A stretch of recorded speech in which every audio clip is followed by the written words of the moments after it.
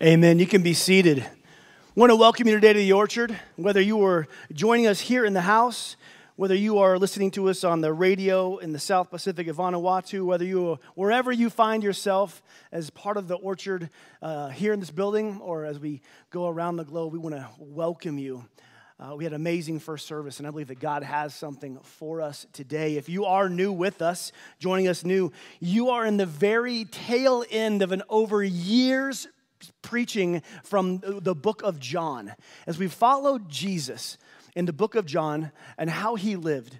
And so we come to our second to last week, and I thought it would be fitting to end the book of John by preaching from the book of Luke. And so that's what we're going to do today, okay? Yeah, there you go. Here's what I want to say. If you are joining us for the first time, we're in the middle of a teaching in some of this series, but the principles and what God wants to speak to you today are translated even if you haven't been here. My prayer every single week is that however you listen or watch, is that by the time you leave, you are somehow different than when you came in or when you started. And that's my prayer for you today, that God speaks to you, that you don't just hear from me and hear some music, but you have an interaction, a moment with the God above. And so next week will be our final week in the book of John.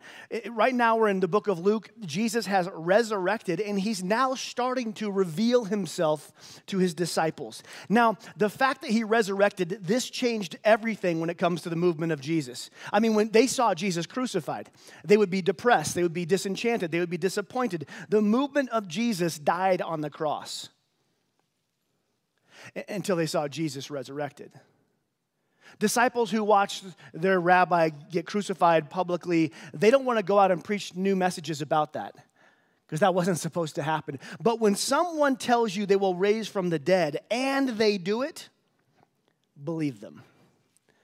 Jesus began to reveal himself resurrected, and that fact alone is what changed these disheartened and broken people whose faith was shattered into what we see coming next, these people who are full of passion and full of boldness because something has happened, and that something is that Jesus has come back to life. But for many of them, they haven't yet seen Jesus resurrected. And so today in Luke 24, we're going to follow two people. We're going to follow two people as they leave Jesus. They had followed him for years. They had seen him crucified. And after that, they packed up and they went home. They were going back to their old lives. They're on what's called the road to Emmaus. It's the road that leaves Jerusalem where Jesus was crucified back to the city of Emmaus. It'd be like calling it the road to Willits. That's just what it is, okay? Verse 13. That same day, the same day that Jesus resurrected and some people saw the angels, that same day, two of Jesus' followers were walking to the village of Emmaus, 7 miles from Jerusalem. As they walked, they were talking about all that had happened. And make no mistake, this conversation wasn't very jolly. They didn't have a lot of good things to talk about. They were probably going back through the happenings of the past years, trying to figure out where it had gone wrong. Like, where did we miss it? Where did we miss it? This wasn't supposed to happen. Jesus raised the dead. He did these. We were in the room with him when he did so many miracles. Now what? Verse 15, as they talked, as they discussed these things, Jesus himself suddenly came and began walking with them, but God kept them from recognizing him. So this resurrected Jesus on the road to Emmaus joins these two people as they're walking back to their home. And Jesus, we've discussed before how he loves to ask the obvious question. Remember, he asked the blind man, what do you want? Well, I want to see. You know, he wants to hear people verbalize their heart, their emotion, and their faith. And so he walks up and he says, what are you discussing so intently as you walk? Which is the most Jesus thing ever. I mean, have you ever been, let's say you're at the coffee shop and you see these two people just intently discussing something, and you walk over there and go, so what's the topic? What's going on here? Jesus walks upon these two having this intense conversation intently. He says, what are you discussing so intently? And his question was so shocking. It says in verse 17, they stopped short.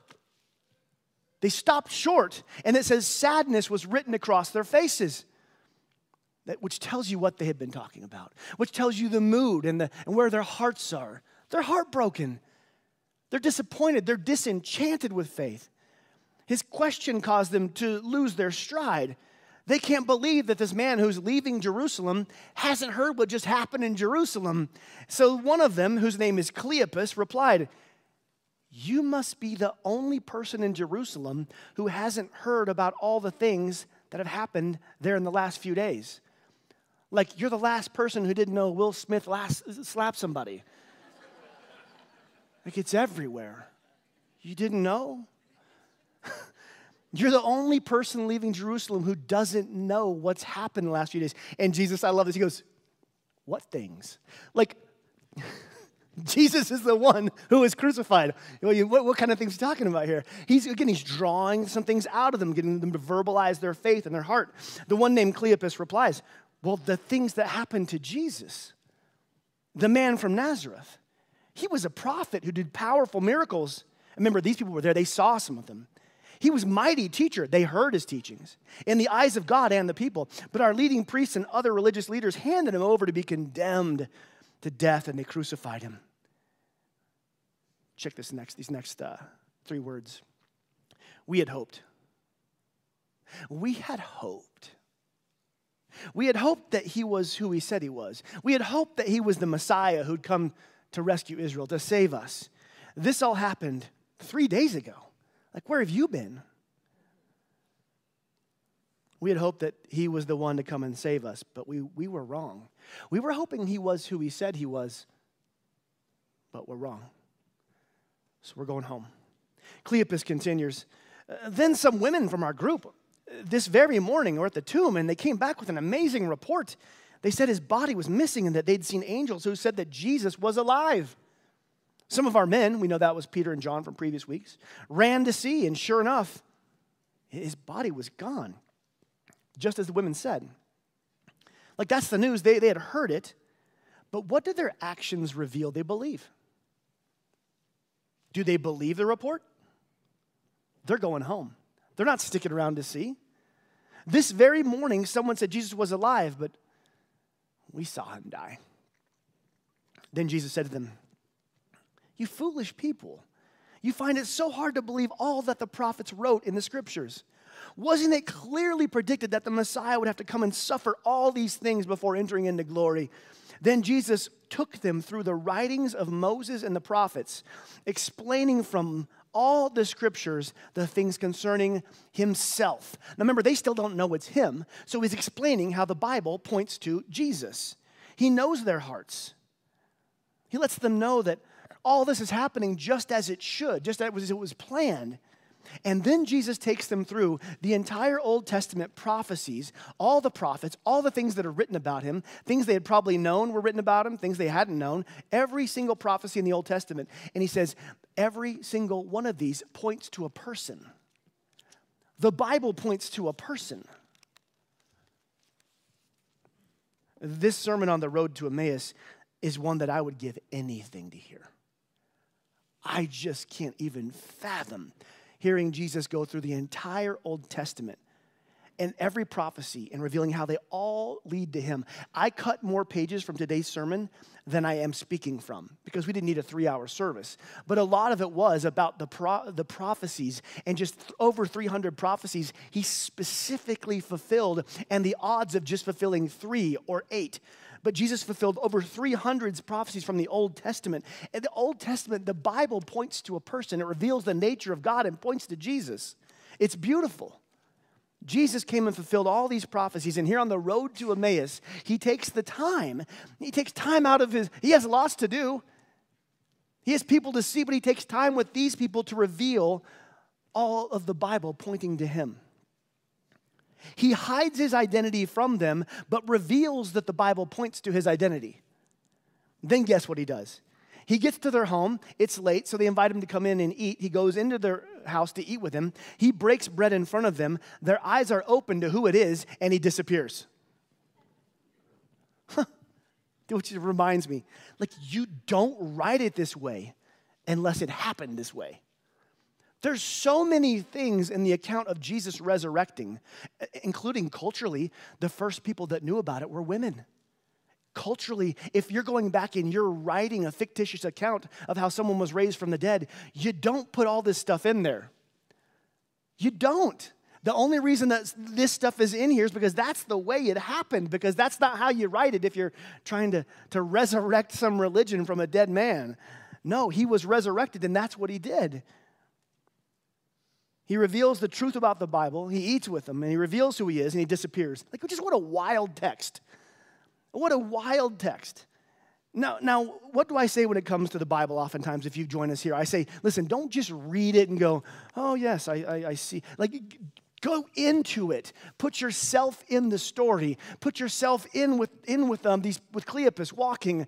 How's he feeling? What's he hearing? What would you be feeling if you were there? Put yourself in the story and begin asking the questions that come to mind. The right questions in these stories lead to amazing discoveries. And that's how we're going to get to the next little bit of this sermon. Because one question just kept jumping out at me over and over as I read this account. Like, who are these two people? And why does Jesus decide to appear to them on a road as they leave Jerusalem with broken faith? Who are they? He appears to them before he appears to his 11 disciples. They must be important. He must love them dearly. Who are they? So I started to follow this thread. And this morning you're going to have to humor me just a little bit, okay? Just a bit. We have the name of one of them. His name is Cleopas. We don't know who his companion is, so let's start with Cleopas. What's so important about Cleopas that Jesus seeks him out before his other disciples? He's obviously close to Jesus because he was with him earlier. He was with the disciples earlier that morning when they heard the news that the tomb was empty. He was with them. He's one of Jesus' followers. He's close. He's on the inside. Not one of the 11, but he's close. He was there. He saw Peter and John get up and run out of the room. He didn't go, but he saw them run. So my mind wouldn't let this go. Who is this guy?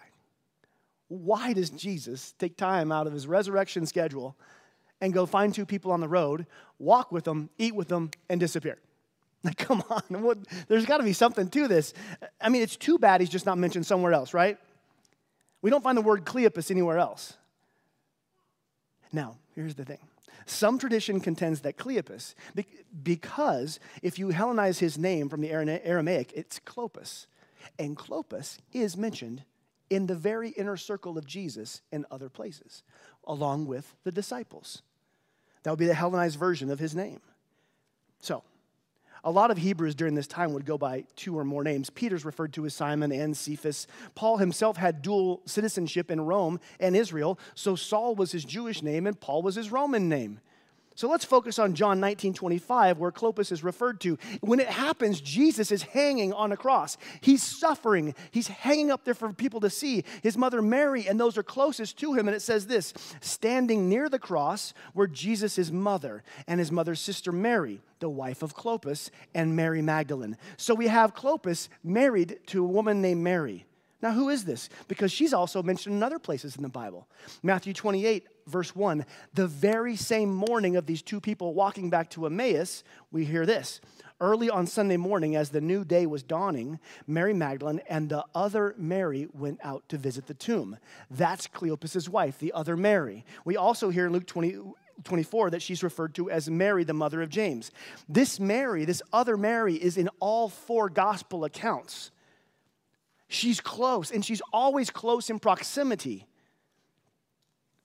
So I promise we're going somewhere with this. We're getting a clearer picture of who Mary is, a clearer picture of who Cleopas is, but it still doesn't help us to know why Jesus appeared to them. Again, why would he take time out of his resurrected, he's got disciples to see, he's got things to do, and these two people are leaving Jerusalem. Their faith is done.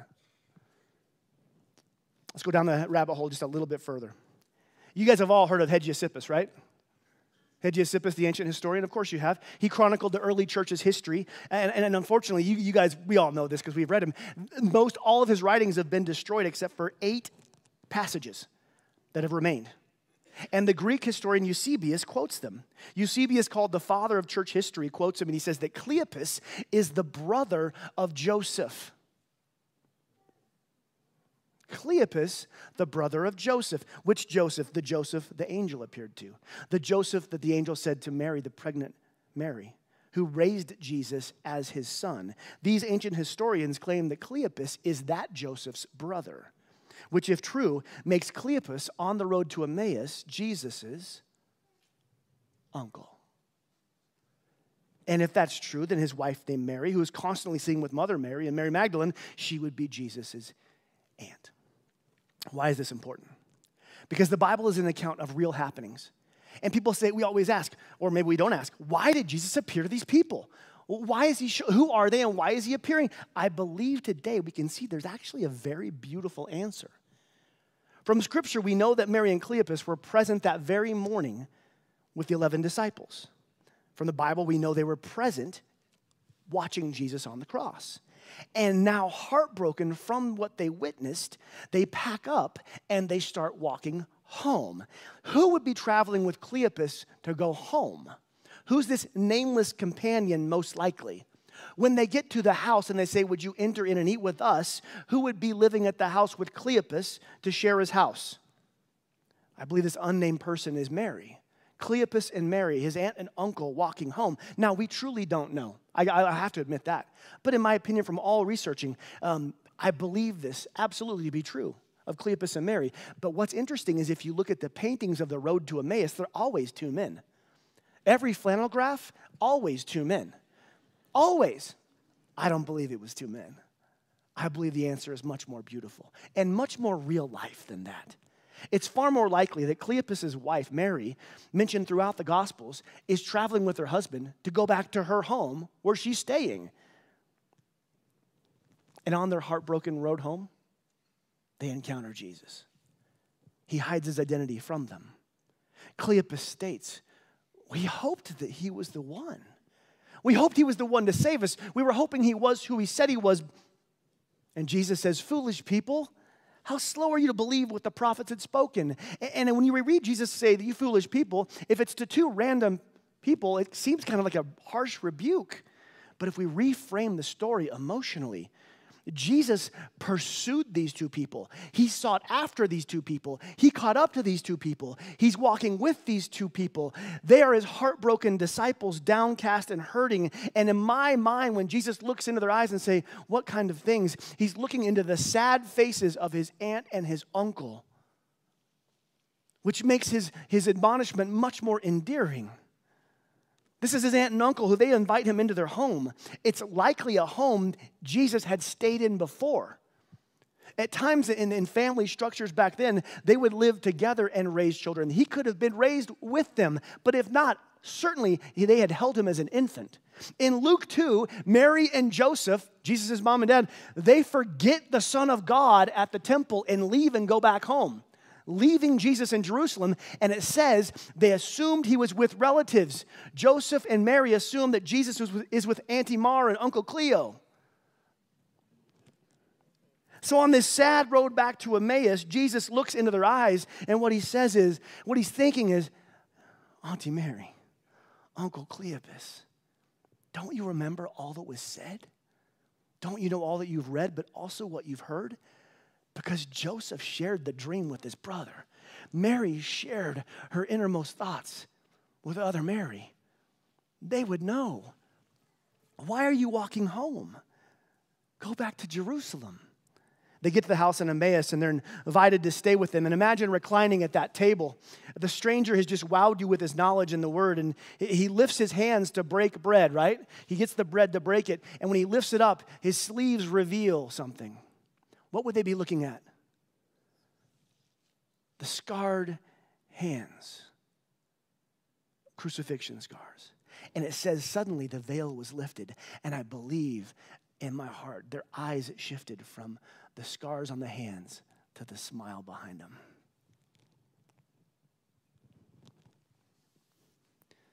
As Jesus, at that point, exited. How long do you think they sat in silence? Like he's like, look, there's always that like 3 to 5 seconds of just like, no way that just happened. Like, like he's alive. Can you believe it? Can you believe it? And they even say, didn't our hearts burn within us as he talked with us on the road? As he opened up the Bible, didn't our hearts burn within us? Didn't you feel the passion? Didn't your faith return to you? He's alive. And so what do they do? They make the 7-mile trip back to Jerusalem, this time much later. Have you ever been somewhere, let's say you're going to Disneyland or somewhere you're excited about? The trip is a lot shorter than when you're walking home disappointed. Like the trip to Emmaus was like, oh, geez. But now Jesus is alive. They pack back up, and those 7 miles, they are going, and they get to where the disciples are. They enter in where the other Mary is and the 11 disciples, and they tell them all they had seen. And guess what? Jesus then appears to them. Now, that was some fun teaching for me. Like I said, I cut a lot of pages. But I want you to see in this teaching, I want your eyes to be open to the beauty of the Word of God, and that sometimes below the surface, there are amazing truths to be found. But I want to put the teaching aside this morning because what we need right now is some preaching. What does that mean for me today that it was his aunt and uncle on the road? Like, I'm going to take that nugget with me and live this week? Like, what does it mean? Tell me, give me something. I showed up today to get something. What does it mean, preacher? The reality is, all of us have walked on a road to Emmaus. Some of you might be on the road right now as you listen or watch along or here in this room. The road to Emmaus is the road of disappointment when life breaks us. It's the road of disappointment when God doesn't come through the way we hoped he would. Cleopas was downcast. We hoped that Jesus was the one. We had hoped that he was the one, but he wasn't. You see, circumstances and loss had crushed their hope. For us, our road to Emmaus is when circumstances have crushed us, when losses have hurt us, when diagnoses have shocked us, when funerals have emptied us, and we find ourselves with our faith just weakened, disappointment with God, and walking on this road to Emmaus, leaving it behind like, I don't know what just happened. This wasn't supposed to happen. Headed back to a life with a marginalized faith and smaller hopes. These two downcast disciples walking this road of disappointment, they had been hoping that Jesus would save them from their suffering, but Jesus came as a Messiah to save them by his suffering. And 2,000 years later, we often look for a Jesus that's going to save us from the suffering of life. And Jesus never promised that. He did say, in this world you will have trouble. We live in a fallen world. Terrible things happen, and it shakes us. And my hope for you this morning is we can drop our churchianity and we can get really honest, because some of us are very disappointed in God. Years ago, decades ago, currently, or our doubts have kept us out of it, and we need to bring those forward. Anytime life circumstances bring this kind of trouble that Jesus talks about, it can lead us to the road to Emmaus, the road of disappointment. But what's amazing here is that Jesus doesn't leave them there. He didn't just let them walk home. He went after them, pursued them, and walked with them. And we see these two brokenhearted disciples walking away from Jesus, walking away. He goes after them. In the text, it says he walked along with them. Jesus walked with them in their disappointment. And Orchard, if you're walking in disappointment in life or broken circumstances, you have to know that Jesus walks with you in that as well. Jesus walks with you on the road of sorrow. He walks with you on the road of loss and the road of disappointment, the road of doubt. Jesus says he kept his identity hidden from them. And how often at our lowest times, at my lowest times, does it seem I can't see him? I don't see his identity. God, where are you in this? Like, God, where are you for real? And then those times where I've been just so broken, I'm not even looking for him. I'm just raging or crushed by my circumstances. But we find here that no matter, even if we're walking away from God like these two were, walking away from Jerusalem, going back to their old life, Jesus pursued them, showed up, and walked with them. Jesus pursued those who were in heartbreak and disappointment. And I'm going to get really honest with you this morning because we need to get really honest with ourselves. This is not a sermon that I just preach as a preacher. This is a sermon I have earned the hardest way possible. You see, it was 15 years ago that I moved back here from Georgia. I grew up locally, right here, but I went off. And I was working in Georgia. And I was at the top of my industry at the time in ministry. I was in Atlanta at a mega church. It was officially the fastest growing church in the nation at one point. I joined at 250. It was well over 10,000 people, and all that came with it. The conferences, maybe writing books, all those things. I was in my 20s. I had a lot more energy, a lot less wisdom. I was married, pursuing God. I was seeing things that I couldn't even believe my childhood dreams to make an impact in God's kingdom were being actualized. It was happening. Things weren't going as I planned. I never could have planned they'd go this good. It was amazing. And then I learned about my then wife's first affair. And I was told not to tell anybody, but keep working hard. And over the course of those 7 gut-wrenching years, it became obvious to me that my marriage was not viable. I resigned from the church. I resigned from my dreams for love and marriage. I resigned myself from all the books and conferences and churches and what could have been, and the pastor telling me that you're going to take over for me. I resigned from all those hopes. My life at that point fell apart as my dreams and my heart were crushed on every side. A layer of betrayal that was so deep, and I'll be honest, my trust in God broken. I left the ministry. I joined a job at a mixed martial arts gym where I didn't have to exercise my brain or heart or faith too much, just my body. I was burned and broken. I promise, I just planned to eke out the best life I could on whatever was left for me.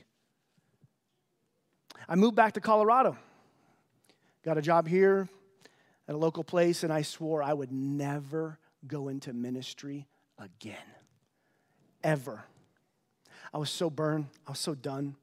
I didn't want to be involved in the church. And I'll be honest, I was absolutely relationally burned. But as I got some perspective and looked back, do you know what I was heartbroken most about? Yes, I was betrayed. Yes, I'd lost my dreams. But what hurt me the deepest and what hurt me the longest wasn't my disappointment with humanity. Humans do human things.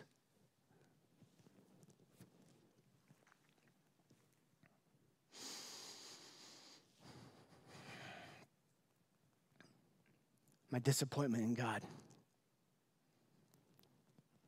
That amidst all the dreams of marriage and ministry, that Jesus should have showed up.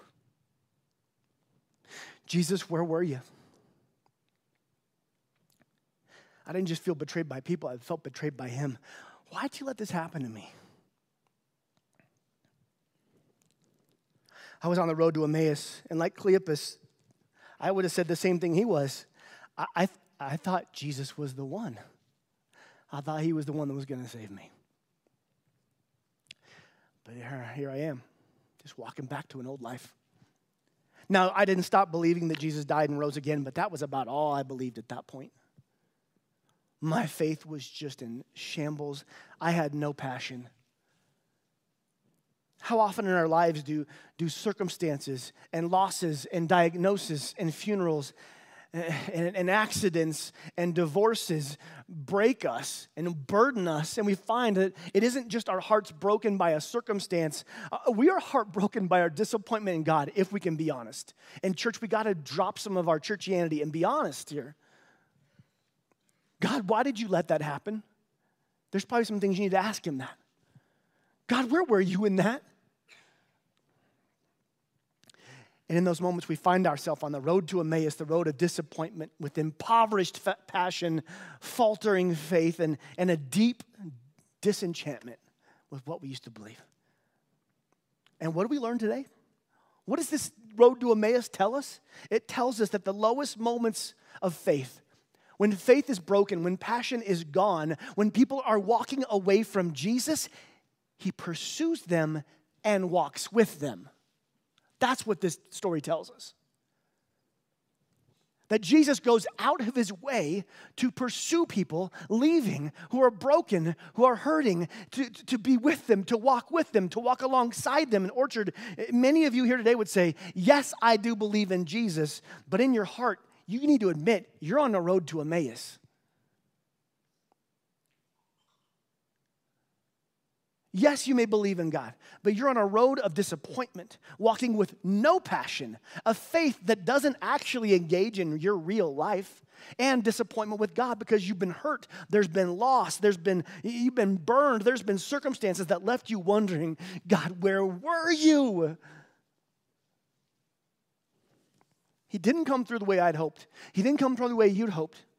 And even now, as you hear my voice, however you're hearing this, He is saying this to your heart. My son, my daughter, I pursue you even now. You've been hurt. You've had loss. You have hope that I would solve your pain and circumstances. And some of those, my child, aren't going to be solved until heaven. But there are some places in your life I'm going to show up and do miracles. Jesus would want you to know, I am pursuing you. I am walking with you in your disappointment. He would say, my daughter, I know you're downcast. I know you've been wounded. My son, I know you've been burned. I know you're angry. I have pursued you. I am not giving up on you, and I'm walking with you in this. Don't forget what is actually true of me, what you've known in the past, what the Word says. I am who I say I am, and I walk on this road with you. For many of us, like Cleopas and Mary on that road. See, I believe for some of you, I believe Jesus revealed Himself to them. Did you notice that? It wasn't right away. He didn't come and interject when they saw Him crucified. They saw the circumstances go terrible. They went through 3 days of mourning, and that could have been 3 months, 3 years, whatever it could be for you in your life. But at some point, He shows up and He reveals Himself.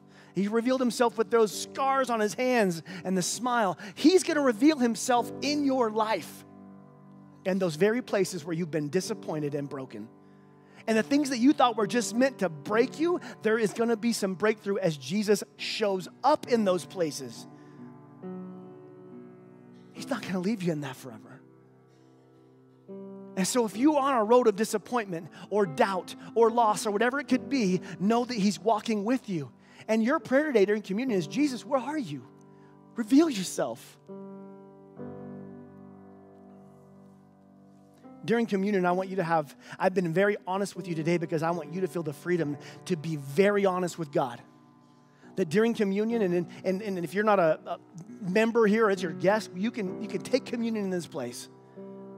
And as you hold the symbol of Jesus' blood and His body, and you thank Him for His sacrifice, before then say, Jesus, I believe you lived and died and rose again, but I'm wounded, I'm hurt, and I'm disappointed. Jesus, where are you today? Please reveal yourself to me in my brokenness. For those of you in this place, it's not even disappointment with God. You don't even know if you believe in God. You have so many doubts, so many experiences, such a spiritual journey that's brought you to this place. Your prayer this morning is, Jesus, will you reveal yourself to me for who you are? I'm open to you revealing yourself to me in my life. You can verbalize your doubts. He's big enough for that. But Orchard, as we go into communion, we go into some songs, I want you to be honest with God and maybe yourself for the first time. That you got some disappointments, some hurts, some doubts. And you can bring them to Him. If you're in this place and you have some hurts that are big and you want prayer, we're going to have a prayer team back there in the back corner who confidentially will pray with you and for you in those issues. If you're in this place today and you're like, you know what? I don't believe in this Jesus, but I want to. You come talk to me right over here. And I would love to introduce you to Him. But Orchard, as we go into this next moment, this next part, let's have honest conversation with Jesus about where we are in our faith journey and where we've been wounded. So God, we come before you. Jesus, it is amazing to me that you went and you found these two people on a road and showed up and revealed yourself. And I'm asking you to do that today. Jesus, will you please do today what you did on the road to those two people? Will you reveal yourself in every single life, every single story, every single loss of hope and every hurt? Will you reveal yourself in this moment, in this week? In Jesus' name.